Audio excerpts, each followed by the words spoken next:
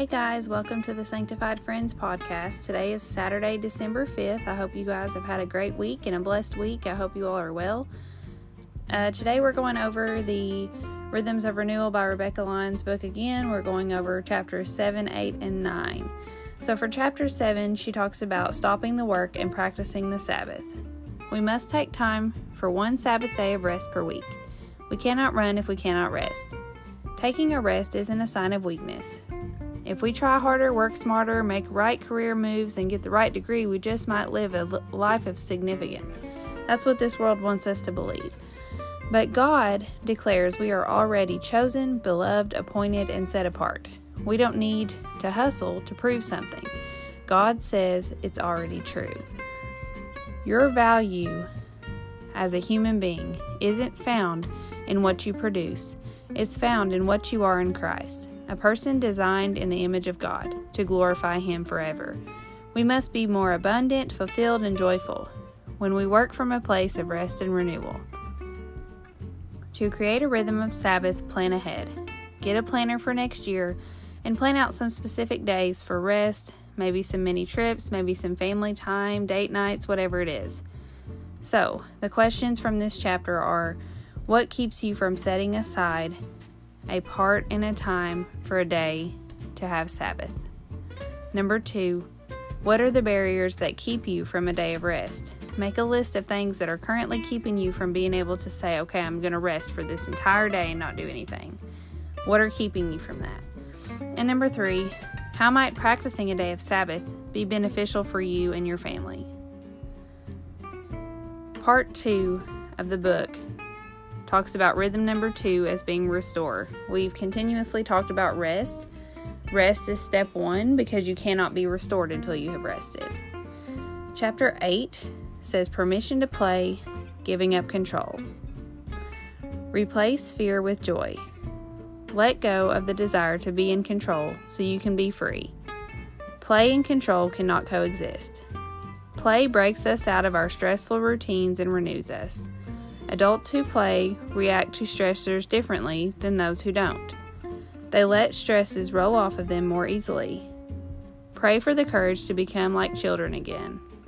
It is so important that we make playtime in our schedules, whether it be board games or just family events or just acting silly, dancing, whatever it is. We need to make sure that we have time to play. There's a time to be serious and there's a time to play. We need to add play into our lives. It is so important and it really does help. If you've not done it, you need to try it. It really does lighten the mood and take the stress off. So question 1, how much time do you carve out for play? Question 2, when was the last time you took time out for play? Question 3, do you have any time scheduled in the next week for play? If not, I encourage you to do that. Find a new routine or something that is actually fun to you. Chapter 9, Eat Smart, Brain Food. We've talked about eating healthy so much over the last couple Bible studies, and that's because it is really, truly the center of everything else in our bodies. It doesn't matter what the outside reveals if the inside is starved of strength. And that is so true. You know, we can look at these fitness models, and they may look perfect on the outside, but really on the inside, they may just be struggling with an eating disorder. Or maybe they're just miserable. We need to find the fine line of balance between being comforted, feeling full, being miserable, and being healthy. So, the author talks about eating healthy fuels your brain, which regulates your emotional and mental state. Did you hear that? Eating healthy fuels your brain, which regulates your emotional and your mental state. We need to be eating foods that bless our body. And it is so true. If you eat a big cake and a bunch of donuts, you're going to feel stressed. And guess what? You're going to want to eat more carbs. Carbs give us energy, but there's a difference between healthy and unhealthy carbs. So we need to just make sure that we make time out to eat healthy, watch what we're putting into our bodies, and truly just make sure that it blesses us. We can still have the good foods and the fried foods and the cakes and the donuts. I'm a big sweet eater. We can truly do this, but we have to have balance. We have to find the balance. So, here are the questions. Step 1, how healthy is your typical diet? Step 2, What does change look like? And what can you add into your diet to make this change? Maybe it's in your actual routine that you could add stuff in to make a change of healthy eating. Maybe you can prepare, meal prep, whatever it takes. Step 3, does eating healthy change how you feel? I encourage you all to eat healthy for a week. And when I say eat healthy, I don't mean go on a diet. I just mean add healthier foods into your diet, like more veggies, more fruit. Maybe change one thing. Maybe just start with one thing. Like, for instance, maybe just eat a healthy breakfast. Can you just change your breakfast every day for a few weeks and just see how you feel and then add on to there?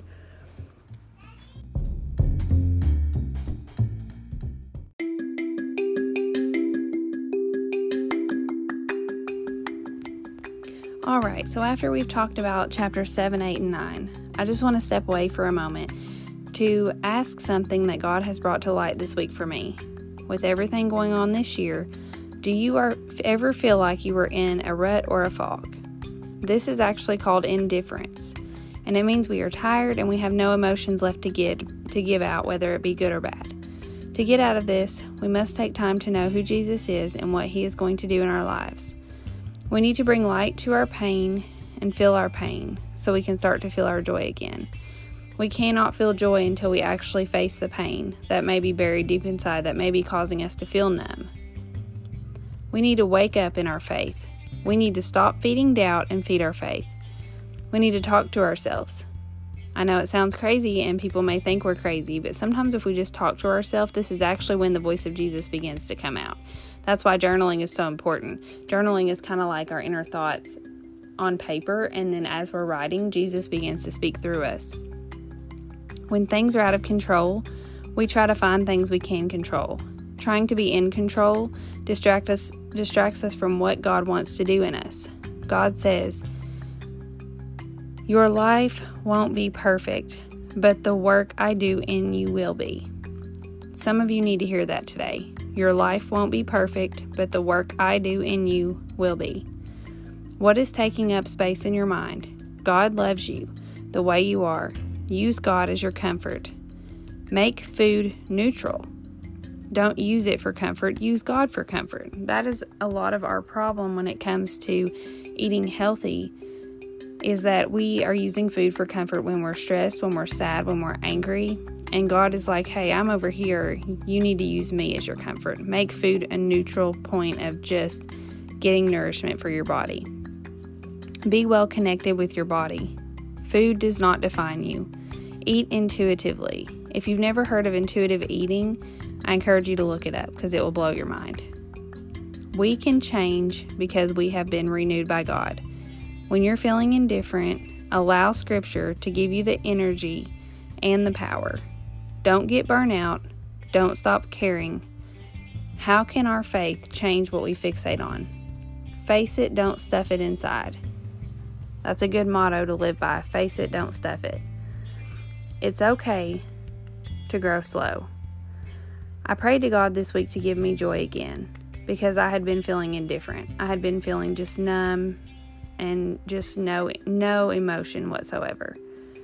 And God told me something really interesting in a dream. He told me to dance. Now, I am not a dancer. I am horrible at dancing.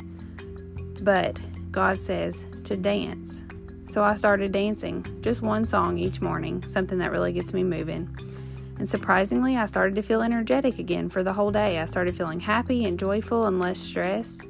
So this is my new way of playing. We talked about playing. Well, dancing is free, it's easy, and it doesn't take much time. And it releases stress, which is a big part of what we all need right now.